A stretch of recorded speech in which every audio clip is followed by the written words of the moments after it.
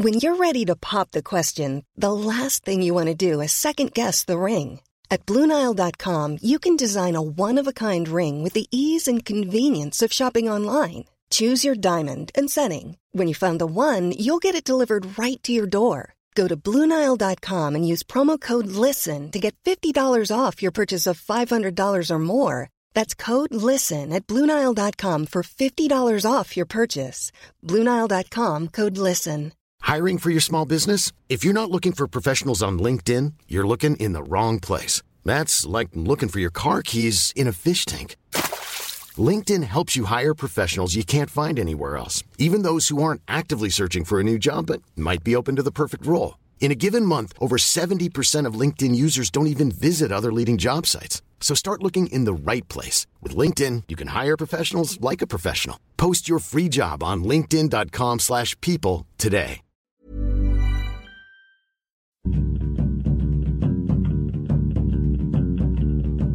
Hello, welcome to Film Fandango, the film podcast. My name is David Reed, and with me as always is Marek Larwood. Hello, Marek. Hello, David. Thank you for having me in your home. Yes, we're here again in Muswell Hill. It's quiet as all the people are dead. I didn't know that. I didn't see a soul when I walked here from the bus. I was so worried about having a noisy podcast that I went out on a killing spree. It took me weeks of planning. Can I just say you're looking remarkably calm? I'm calm because the first one is always very difficult. The first cut is the deepest, as they say. It's always very difficult, the first one, and then I was just worried about doing it in time for the podcast, and now I think, let me just enjoy this half an hour. Like a reverse Santa Claus. Yeah, and I'll deal with the ramifications of what I've done. And sure. the guilt. The guilt hasn't really come in yet. I have to say, I didn't see anyone, which I appreciate. You hid them all, but it really gives the area a sort of Avengers TV series quality of leafy suburbia with no people. Hang on, what is that? That's probably the fuzz. Is that a car? I hope that's the police. If that's a local, I'll be really annoyed. Really annoyed with yourself. You missed a little one at the back. Anyway, it's not about killing people. It's not. Well, broadly, no, it's not. It's about movie films and films that are on in the cinema or on the internet, anywhere really. Are you quite tired? I'm quite tired. Yeah, I am quite tired. It's been a long day. I went to the cinema though a few days ago. You didn't just go to any old cinema, did you? No, I went to the BFI IMAX, the largest screen in Europe. Which we were told it used to be only the largest screen in Britain, but the one in Spain burnt down. So now it's... Wow. So now it's that's not a really good claim, because you think, is there some sort of health and safety thing involved with large screens that could be fatal? Well, I think any large amount of material could burn down, but it's got a lot of silver woven into it, so that's not flammable, is it? I don't know. No. But, no, the BFI IMAX, the largest screen in Europe. Well, are you sitting in the middle bit? I had really good seats, actually, yeah. How much are they? 20 quid? Oh, it's expensive, but it's not crazy expensive compared to any other cinema in London. Like, they were like 15 quid. That's the same as a normal cinema? Yeah. And it was great. And for 3D IMAX? So I went to see Mission Impossible Rogue Nation. I was very excited by it. It's probably the only franchise I actually get excited about a new film coming out at the moment. Why can't they go Mission Impossible 5? Is this 5? It's 5. They stopped doing numbers with number 4. But I went to see that. I saw it in 2D, the best number of Ds for a film. Yeah. And I saw it in the IMAX, which is the best screen there is. And I was very excited because Ghost Protocol was brilliant. I really, really enjoyed it. Directed by Brad Bird, who directed the Ratatouille and The Incredibles, which we talked about last week in relation to Inside Out. This one wasn't directed by him, but it's a really fun... Directed by Christopher McQuarrie. Christopher McQuarrie, if you don't know, is... he directed Jack Reacher, which is he's now seemingly Tom Cruise's best friend. But more importantly, he wrote The Usual Suspects, and he co-wrote the screenplay for Edge of Tomorrow, which is the Live, Die, Repeat, The Only Way Is Kill Tom Cruise film with Emily Blunt. Yeah, but also remember, he also wrote Jack the Giant Slayer and The Tourist. Yeah, I know. It's really confusing, I'll get to that. But Mission Impossible Rogue Nation, for those of you who don't know, is the fifth Mission Impossible film where Ethan Hunt, played by Tom Cruise, and his largely disparate team will once again have to do something that is deemed impossible by somebody. But this time, Ethan is on the hunt for a shadowy organisation called the Syndicate, who he thinks are secretly pulling strings behind the scenes. And people have started to go, Ethan, we've seen no evidence of this. Maybe you're just crazy. Oh, no, it's a paranoia thing. Yeah. But he disappears off the grid when the Syndicate prove themselves to be very real indeed. And I won't spoiler it from there, but I might do in a bit. What do? They sort of steal all toilet paper. They gas him. They lock him in a box and they gas him. And is he allowed toilet paper? When he wakes up, no. So there is a... No, because there's a really experienced torturer in the room called the Bone Cutter, I think, and he knows the first thing you do to make someone uncomfortable is deprive them of toilet paper. And Bone Cutter, arouse them, cut it off. Not that kind of bone, wrong kind of bone. Oh, okay. Although because I don't think that's within his remit, because it doesn't technically have a bone in it, does it? Ironically. Well, I know, but... Does yours? You did jam a fish bone up there once. That's why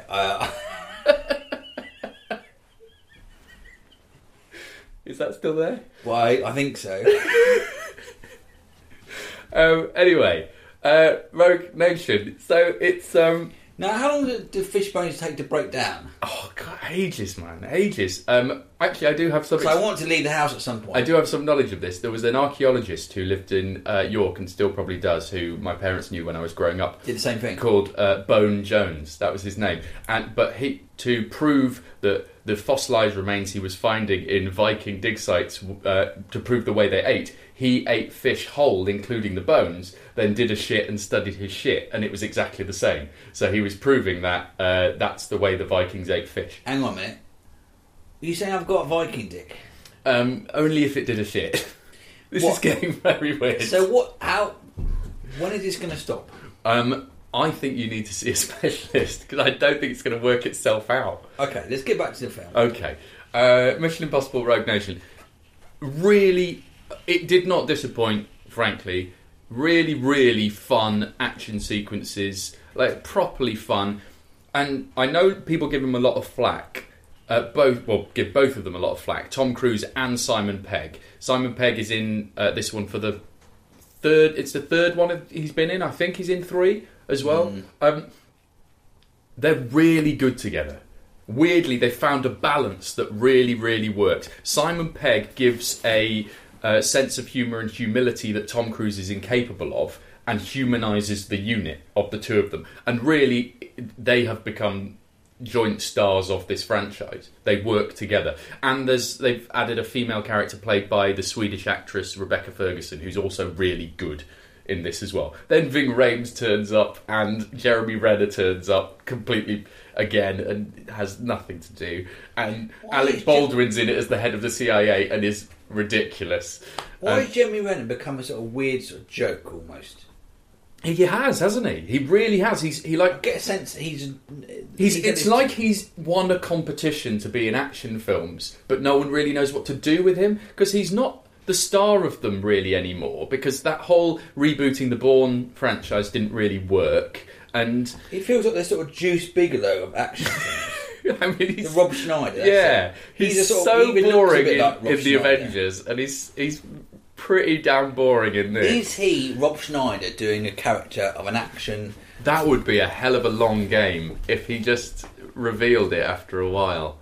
I mean, yeah, he's not needed in this film at all. And neither is Ving Rhames, but bless him, Ving Rhames has been in every single one, I think. So I don't feel sorry for him. He's probably getting about 80, 100 grand. Yeah.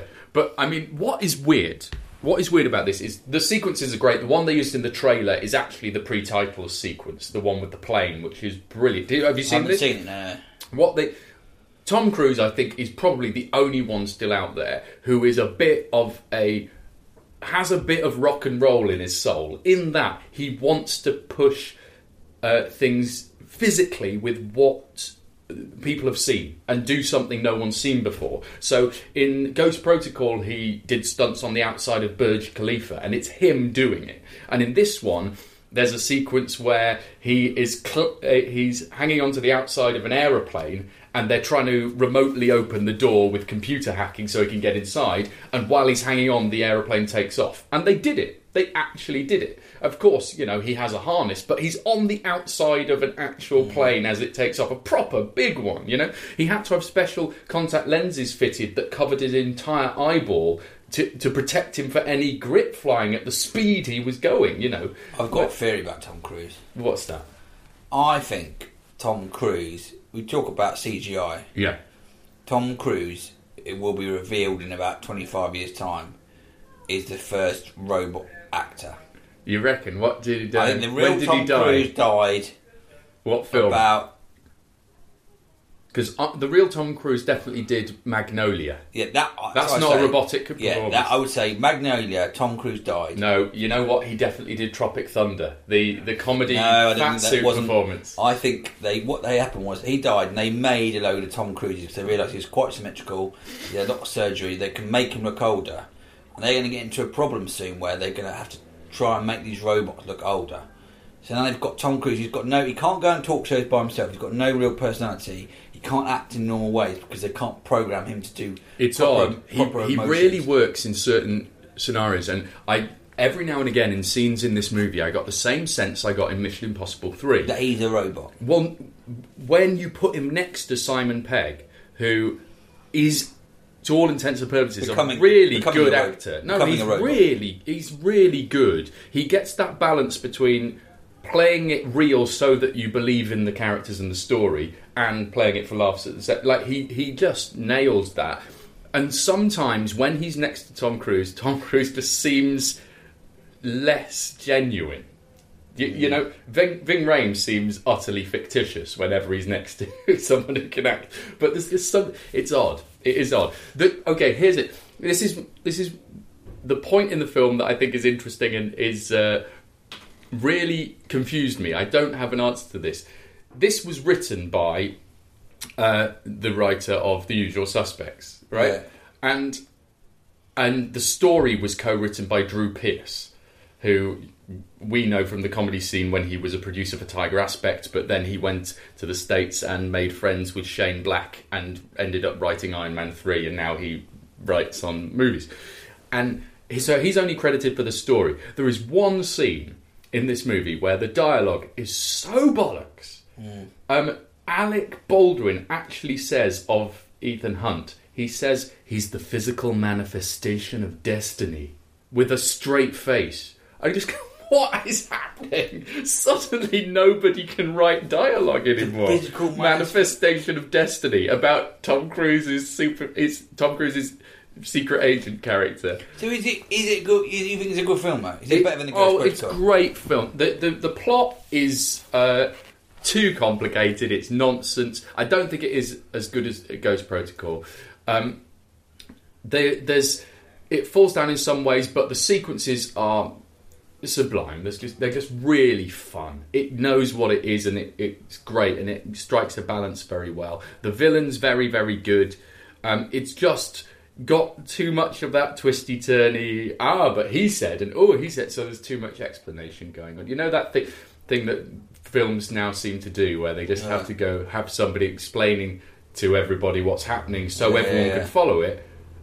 But they don't realise their plot is therefore too complicated because that sounds stupid. Yeah. And it's just too. It sounds like a load of shit to me. It's not. It's really, really good fun. How many Davids? I think I'd give this one 8 in terms of how I enjoyed it. Like the car chases and the motorbike chases are great. There's just some really fun stuff in there, you know. There's some classy stuff, and then just every now and again it feels like it's been written by children on a sugar high, you know. Just every now and again the dialogue is appalling. Like there's a wonderful bit where most of it's set in London, and it's sort of Tom Cruise has described it in interviews as sort of like a love letter to London.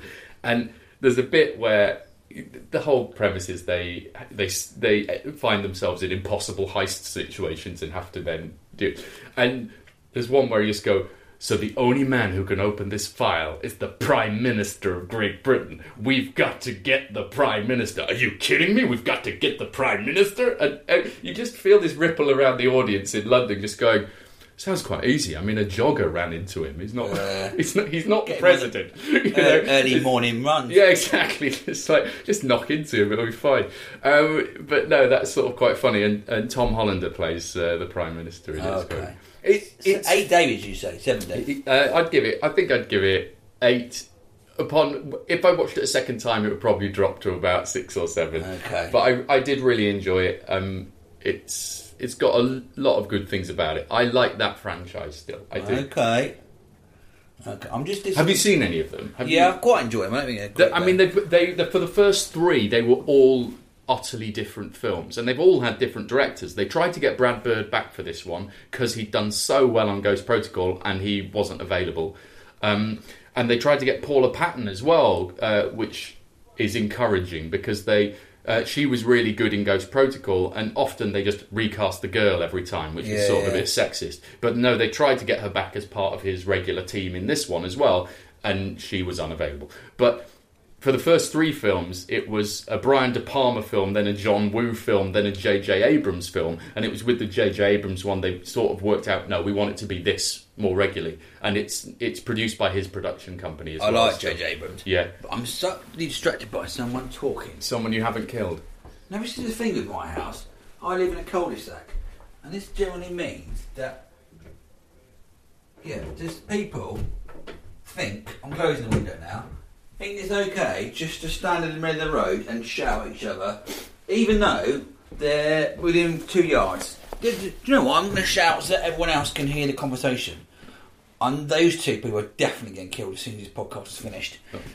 But before they get killed, they might have a chance to listen to our letters. Okay, yes. Who has written in, and what would they like? Doug Hutchison. Doug Hutchison. He's from Inverness, but he doesn't specify an accent. Inverness? I'm going to do the accent of the posh prick outside my house, currently talking at the top of his voice. Okay. Dear David American Buddy, the approach of the 200th episode has finally aroused this long-time listener into some interaction. Congratulations on an excellent podcast which has brought many a smile to my lips during an otherwise humdrum Monday morning journey to... I messed up there. Otherwise humdrum Monday morning journey to work over the past 4 years. You put me in contact with some great films which I would never have discovered on my own. World's Greatest Dad, Compliance, Calvary, All Is Lost, to name but a few. I was very enlivened by the arrival of the IMDb game, particularly as I have been trying to hone my score for a good few years, and have never had any socially endorsed reason for doing so. I have, of course, fallen foul of that most irritating of hazards, new and highly rated films. As a result, I can only boast 85. I think that's in total, you see, 85. No, his score is 85, right? Damn you, Mad Max. I mean, that's pretty high. I mean, perhaps I should get to. I'm gonna look up if he is playing it correctly, and Mad Max came in at number 85 because that's the best score we've had so far. I'll carry on with it before I do that. No, Mad Max has slipped to 86, so he's now on 86. Very good.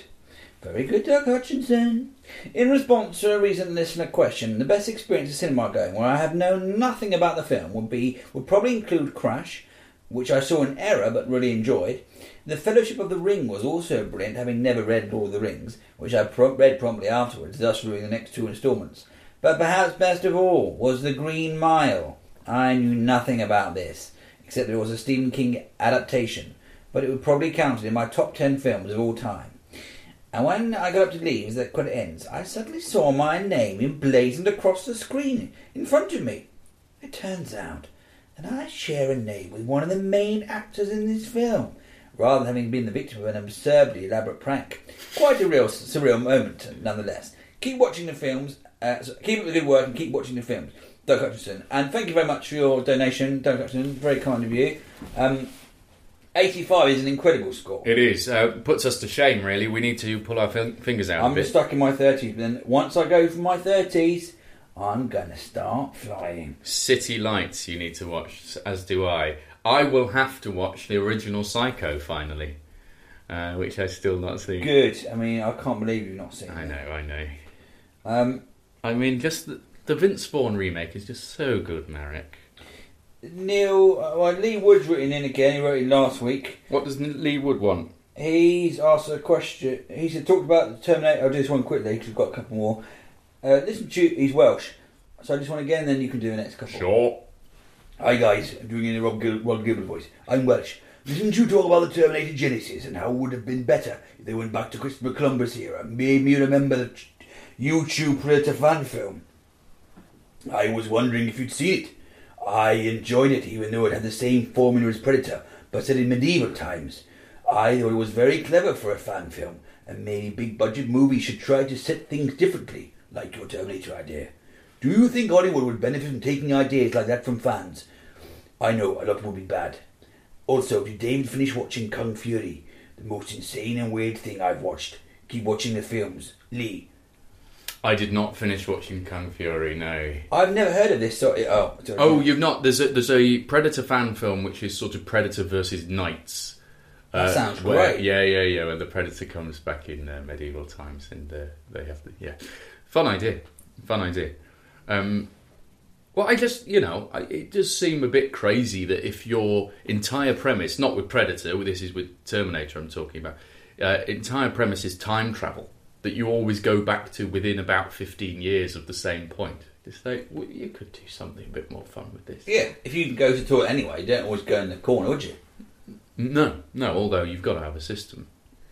Well, I suppose it works both ways then. It does. Here's a letter from Neil Langridge. What does he want? He wants it to be read in RP. We're going to have two of those RP. RP, received pronunciation.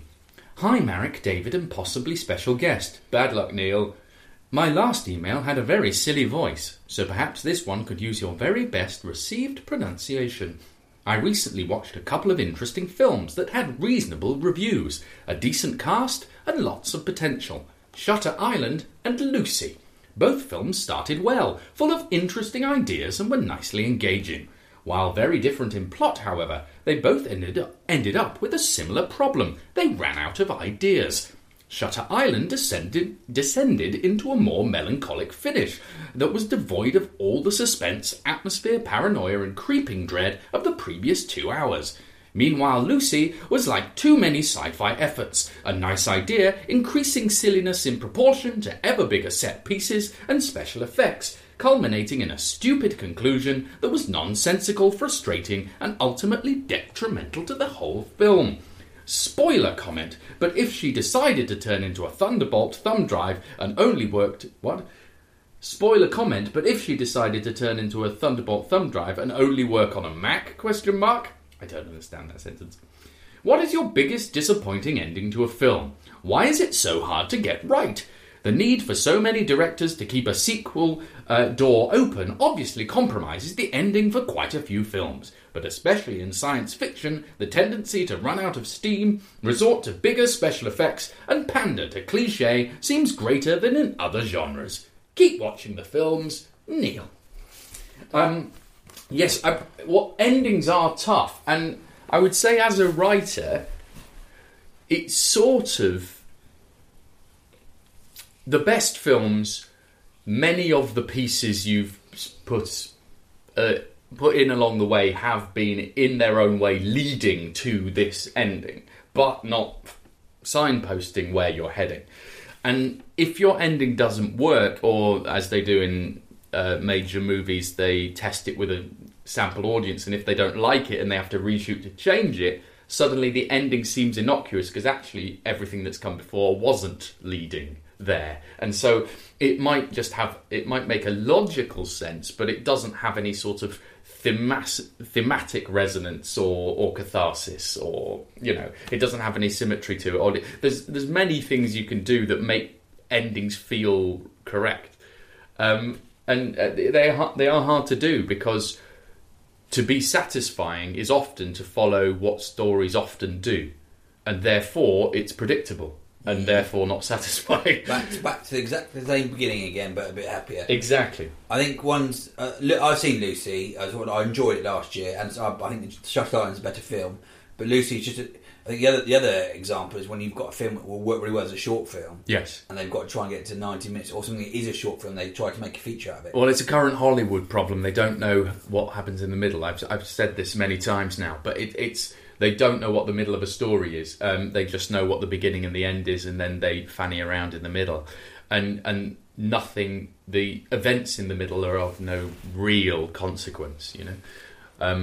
I mean, Interstellar I found a bit disappointing, the end. Not really the worst ending. We talked last week about Pixar films and Up. Yes. And how... They're perfectly structured. It's the promise, but Up was the promise of a really, really great film and never really... It's, you know... Pixar's worst day, a lot of other filmmakers would be thrilled to have on their CV. You know, they've not made a duff film. They've just made films that aren't as good as other Pixar films, in my opinion. But it's funny, isn't it? It's funny. It's such a subtle art being able to.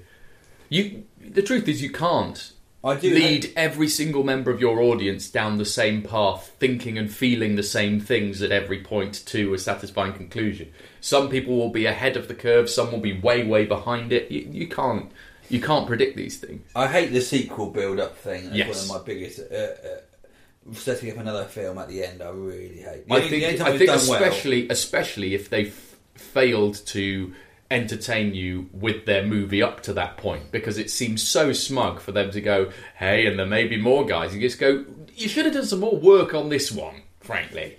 And the only time it's ever done well was Back to the Future, like the first time when that was almost a great sort of joke ending about. Yes. It was almost a sort of fake prick. Yeah. And that didn't happen for another 10 years or something. But it set a fashion for trilogies, and that then came back later, didn't it? You know, around we had the Matrix and the Lord of the Rings films and all of those where everyone was hoping to set up 3 films. Now, with all of the Marvel stuff, everyone hopes to set up 23 films. Yeah.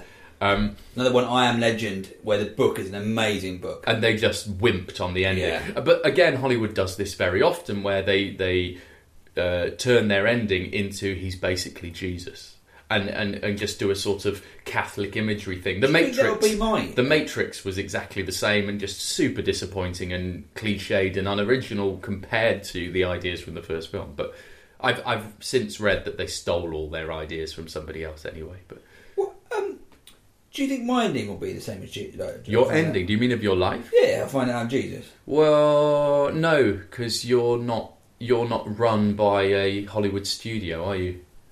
Oh, okay. I'm sorry. I mean, it could still happen. I think the odds are against it. Here's another letter. Who's it from? Dougie Andrews. Okay, and what does Dougie Andrews want? He, He's reading the whole letter. Well, there's no point in you just reading it out. That was my best moment of this podcast. Oh yeah. Just making sounds. He says, if it gets read out by David, he'd like me to do it in Marek's voice. Oh, here we go. Right. Here we go. Is this something that bugs you? You wouldn't like this to happen? Well, the general thing is just to do this. Rah, rah, rah, rah. That is the Marek impression. No, mine's far better. Okay, go on then. The one I do around the club circuit. Okay. No, well, I cannot claim that. Let's all enjoy this. Okay. Hi, you lot. Just wanted to thank you for keeping me company on my many... What? I sound like I'm literally on the toilet trying to do a shit. Yeah, that's the one. Fine. That's what I think of. That's my phrase. I'm not even going to look at you when I do this. Okay, many motorway journeys. It's almost a certainty that I'll be listening to this on my way home to work somewhere. Just wondered if you had read the IMDb 250 all the way to the bottom. If not, then I cannot wait to hear Marek's opinions on numbers 228 and 238 when he gets there, and I'm sure you'll agree that they should be much higher and seem criminally underrated. Anyway, I don't really have a point to make. Films are alright for the most part, even if there are too many of them. Adam Sandler seems like a bit of a prick, but I liked Happy Gilmore, so I'm conflicted. Keep watching the films. Dougie Andrews from Hockliffe. I mean, the face you put in as well, Yeah. while you're reading that, this is Marek now, not David doing the voice, was quite disturbing. I just looked at the IMDb. He's referring to me being annoyed that currently, as of sometime in August, 228 is Pirates of the Caribbean, The Curse of the Black Pearl. Which is a very good film. And number 238 is X-Men Days of Future Past. Which is not. A lot of these new films don't last as long in the top 250. No. I mean, the fact that that's still there, 228, it's made in 2003, maybe it will stay there. Well, it's a bit damning of modern films that Shawshank and The Godfather are still at the top, isn't it? But I think Shawshank Redemption is one of the greatest ever films. It's I beautiful. Really think it's brilliant. Yeah, Maybe yeah. it is the best film. I know. I'm a film lover, and I can say I think it's one of the greatest ever films. It's in my top 10. Stephen King for story, Yeah. of course. Well, that's about it for letters, isn't it? That is about it for the letters. We've run out of letters now. We've run out of letters, so if you'd like to write to us, then please do email us, dearfilmfandango@gmail.com, and you can suggest an accent if you wish. You can also talk to one another if you'd like, facebook.com/filmfandango, or you can tweet us at filmfandango, at Mr. David Reed, and at Marek Larwood. Marek Larwood. I was just checking there's nothing extra in there. It's not. It's at Marek Larwood. Yeah, it's just that. Yeah. Also, we do all of this for free. So if you'd like to donate towards our running costs, go to filmfandango.co.uk and follow the links from there. And everyone who has, well done. You're going to heaven. Like those people, some of the people I killed earlier on the start of this podcast. Anyway, what was I going to say? We've been playing the IMDb game for regular listeners, which is where you go to IMDb, scroll to the bottom of the page, and there's a top 250, and you go through that top 250 until you find a film that you have not seen, and subsequently that becomes your IMDb score. Somebody on Facebook scored 1, as they had not seen The Shawshank Redemption. I mean, there's no excuse. I mean, I don't know how. Anyway, Yeah. I've been working. My score is about 30. I've watched the beginning of City Lights. I need to watch a bit more of that. But I'm working on my. You need to watch the rest of it. Yeah, that's how it works. And my score's going to go. I'm picking off numbers in the hundreds, and my score's going to jump. My Interstellar is still my sticking point, and I've got to I've got to clear a 3-hour gap in my schedule to go and sit through that. Well, I saw a film that I hadn't really heard of. An Oscar-winning film from 1958. It won Best Picture, Best Actor in Leading Role, Best Director, Best Actress in Supporting Role, and also, importantly, Best Sound Recording and Best Film Editing. Can you guess what it is? Witness for the Prosecution. Have you ever heard of I've this? never heard of this. But this is the beauty of the IMDb game, I guess. This is the first. I've never really seen, I haven't seen, or can't remember seeing, Charles Lawton in a film. Famous actor from the 40s and 50s. He's not the one in the Carry On movies, is he? No. Who am I thinking This was directed by Billy Wilder, who pretty much directed every single brilliant film that like Double Indemnity. I'm thinking of Charles Hawtrey. No. Charles Lawton, amazing actor. He is sensational in this. I hadn't seen him before, and he looks a bit like a sort of different almost like a Matt Lucas character at times. Really? You can't take your eyes off him. What's the story of this? What happens is this Leonard Vole, this bloke is Leonard Vole. That's his name for Wow. your Sounds sort like of good-looking, quite sort of nice man. He's arrested for killing this spinster that he meets. The spinster's maid says she saw him at the house and she came back and he was dead.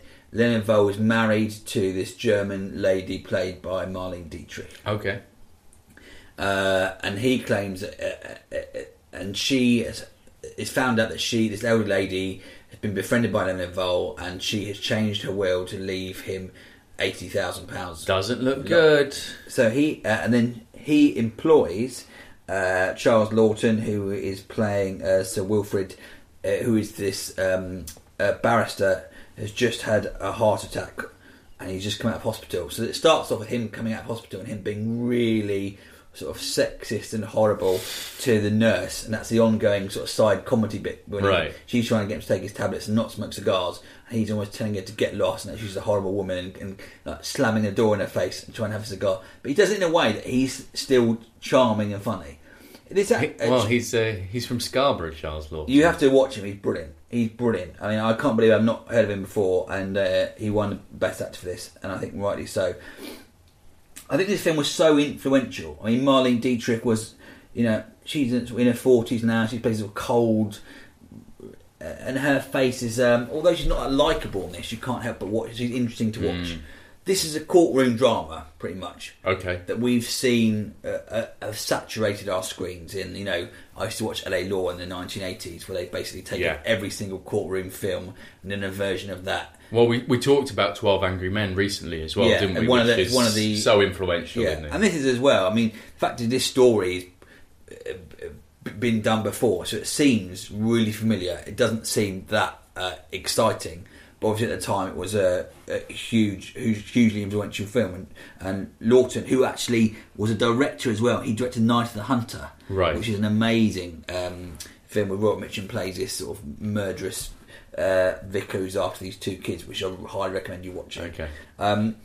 I really enjoyed this. I watched it with my girlfriend, she loved it as well. It's sort of quite funny in places. It really feels like you're watching a film. It's Billy Wilder directed it. Right. It's in 1957, but it feels like an era before that even, because everyone's wandering around in bowler hats and speaking the RP accents. Okay. It feels quite a dated 1957. So weird now we look at it, isn't it? That just like if you wanted to be on, if you wanted to be worthy of recording, then you had to speak in RP. Yeah. It's wonderful. Agatha Christie wrote the original, is that right? I don't know. I'm just looking through IMDb. It seems she wrote the stage show that this is based on. Okay. I mean, what's good, the funny lines are good. The nurse is called Miss Plimsoll. Here's a quote here from IMDb. Miss Plimsoll says she's by the window, and Sir Wilfrid, who's played by Charles Lawton's there. Miss Plimsoll says, "Is there too much of a draft? Should I roll up the window?" Sir Wilfrid says, "Just roll up your mouth. You talk too much. If I'd have known how much you talk, I'd never have come out of my coma." He's just quite bilious, sort of really cantankerous old man who's really entertaining to watch. He's taking his tablets all the way through, and you think he's going to have a heart attack the whole time. And that gives it the extra layer. His personality gives it the extra layer, and his backstory that you're worried about him and the nurse looking after him makes it more interesting than just a courtroom drama. Right. And rather than having this dark sort of evil villain of a wife, she's played by Marlene Dietrich, who is a great. You've got not just a normal actor, you've got big actors playing, great actors playing these parts. Yeah. So it's far more interesting than it would be. It's shot beautifully. Tyrone Power played Lenavol. I haven't really heard of him before. He was quite a big actor in the 40s and 50s as that sort of good-looking. Vol. Good look. He's sort of a bit like a predecessor, sort of Cary Grant-ish, sort of thing to him. I really enjoyed it. I'd give it like a 7 or 8. I don't know if it deserves to be in it. Would it be in my top 100? Possibly not. Okay. But I think historically, because of Charles Lawton's performance and his place in the canon of cinema, that if you are a film fan, it might be worth watching him to see like a great charisma. Yeah, I'm just looking him really up, and he, of course, is Captain Bligh in Mutiny on the Bounty, isn't he? I think I must have seen again a very bilious, sort of cantankerous character. That I should watch some more of it.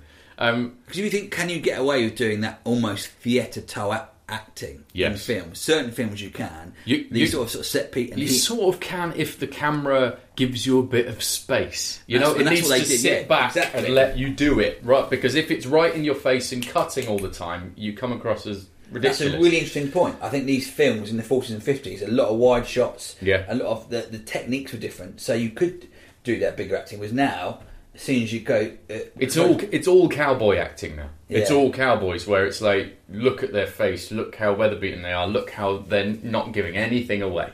It's all. I mean, you go from that acting, this quite big acting, to almost I always think of American Beauty when you've got that extreme close-up on Kevin Spacey's face, and he's just moving his eyelids and doing about 7 or 8 different emotions just through that. Or another example recently, Mr. Holmes, pretty rubbish film, but Ian McKellen doing so much on a close-up, whereas you think, oh, I'm getting the story and you're just doing all your face. Whereas this would be too big for it. Yeah.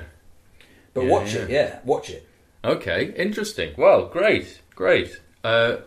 Witness for the prosecution. Witness for the prosecution. Brilliant. Number 77 on IMDb. And is the whole thing in one room? Is it a stage play? No, it's not. There's a few different sets. It doesn't feel like it's a. It never really felt like it was a play put into a film. Okay. Oh, great. Well, that's it for this week. We will be back next week with yet more films, and we're creeping up on that 200th episode as well, which will happen in the beginning of September. So, exciting times. Join us next week for yet more films. But in the meantime, keep watching the films.